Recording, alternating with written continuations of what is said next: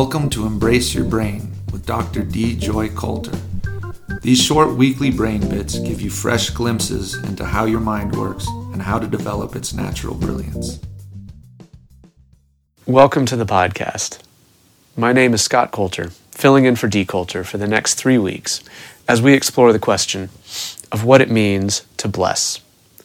Before we begin, I'd like to just introduce myself briefly. As you might have guessed by the similarity in names, I am D. Coulter's son. I'm a musician, music teacher, and former social worker living in Philadelphia, Pennsylvania. It's interesting to be living in Philadelphia, Pennsylvania, of all places, as I record these words, as not more than 15 blocks from my house, ballots are being counted in perhaps the most contentious election in our lifetimes. This makes the topic of blessing incredibly appropriate.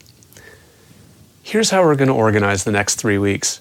Today, we're simply going to try to unpack what a blessing even is.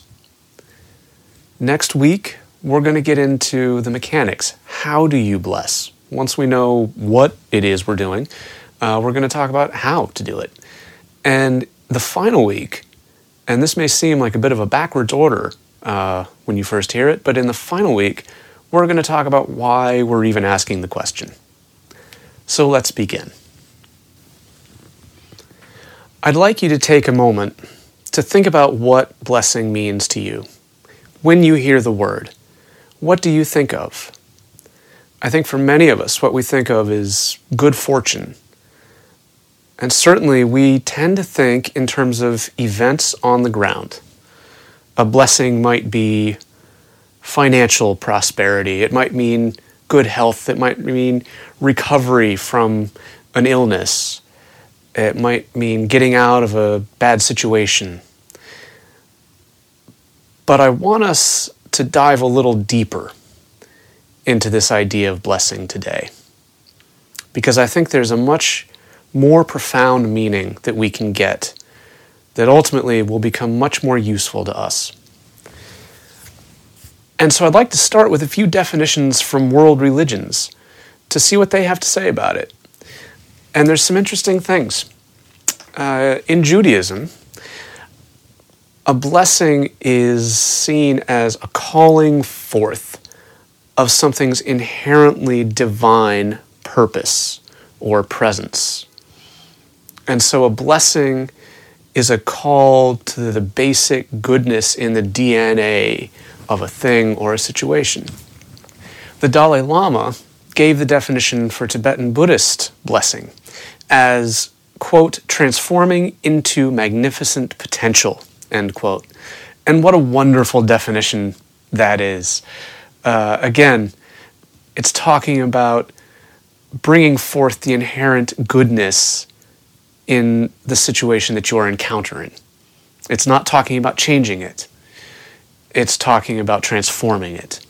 And finally, there's a definition from Sufism, the mystical branch of Islam.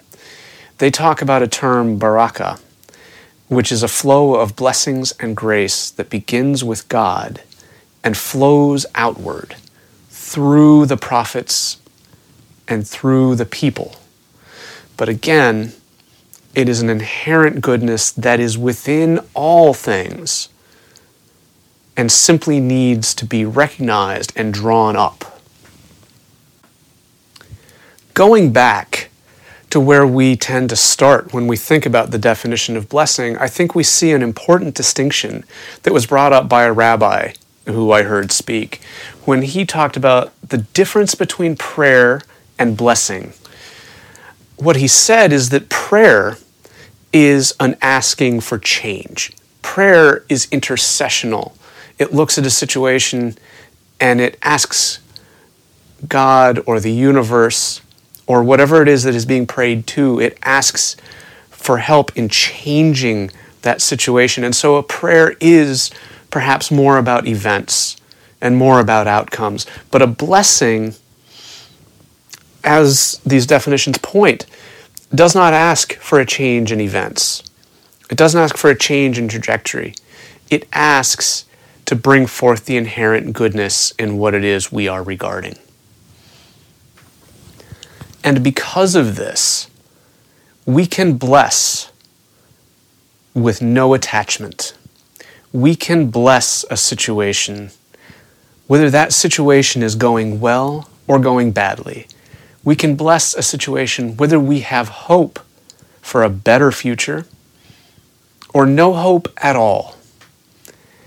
And I come back to our current political situation, which I have struggled with this week, as I'm sure many of us listening have. And it's very easy to look at what's going on and lament and wish that it were different. But the fact is, it's not different. It is what it is. And we can't change it. Not a single one of us has the power to change what is. What we can do is bless. We can bless the people who are so angry. And in so doing, we are calling forth the best that is in them. Whether that means coming into the light, as it were, or just taking one imperceptible step away from the hate that they are in, it doesn't matter. We can bless them. What it means to say that we bless someone, how we bless someone, who and what it is that is perhaps doing the blessing, are questions that we'll ask next week. But perhaps for this week, we can say this. Our definition of blessing is simply a recognition and a calling forth of the highest good or the highest wisdom in the being or the situation with which we are interacting. I would like to end this week with a practice suggestion. I'm a piano teacher, and so every lesson ends with me giving an assignment of practices for the student to complete during the week and to bring back the following week. We're all adults, and these are not piano lessons, so you can try these at your leisure. But I would urge you to give it a try, and I'm going to do the same. I thought we could try looking at all the people and the situations in our lives, and in particular, looking at the people and the situations that we find irritating, troublesome, perhaps even hopeless. And towards each one of those, practice seeing the seed of workability, the seed of goodness, the seed of growth. If you can see it, that's wonderful. You may find situations where you cannot see it. I run into those all the time. This week has been one of those. It has been very hard to see the goodness in what's going on in this election. And yet, I know that's the practice. And so when you come across that situation, those situations and those people, try this. Say to it, though I am not in a position to see it, I trust there is a deeper goodness at work in this person or in this situation. You don't even have to believe it. Just say it. Until next time, take care of one another and stay well. If you're enjoying these podcasts, I think you'll love my book, Original Mind: Uncovering Your Natural Brilliance. It's available on Amazon and at embraceyourbrain.com.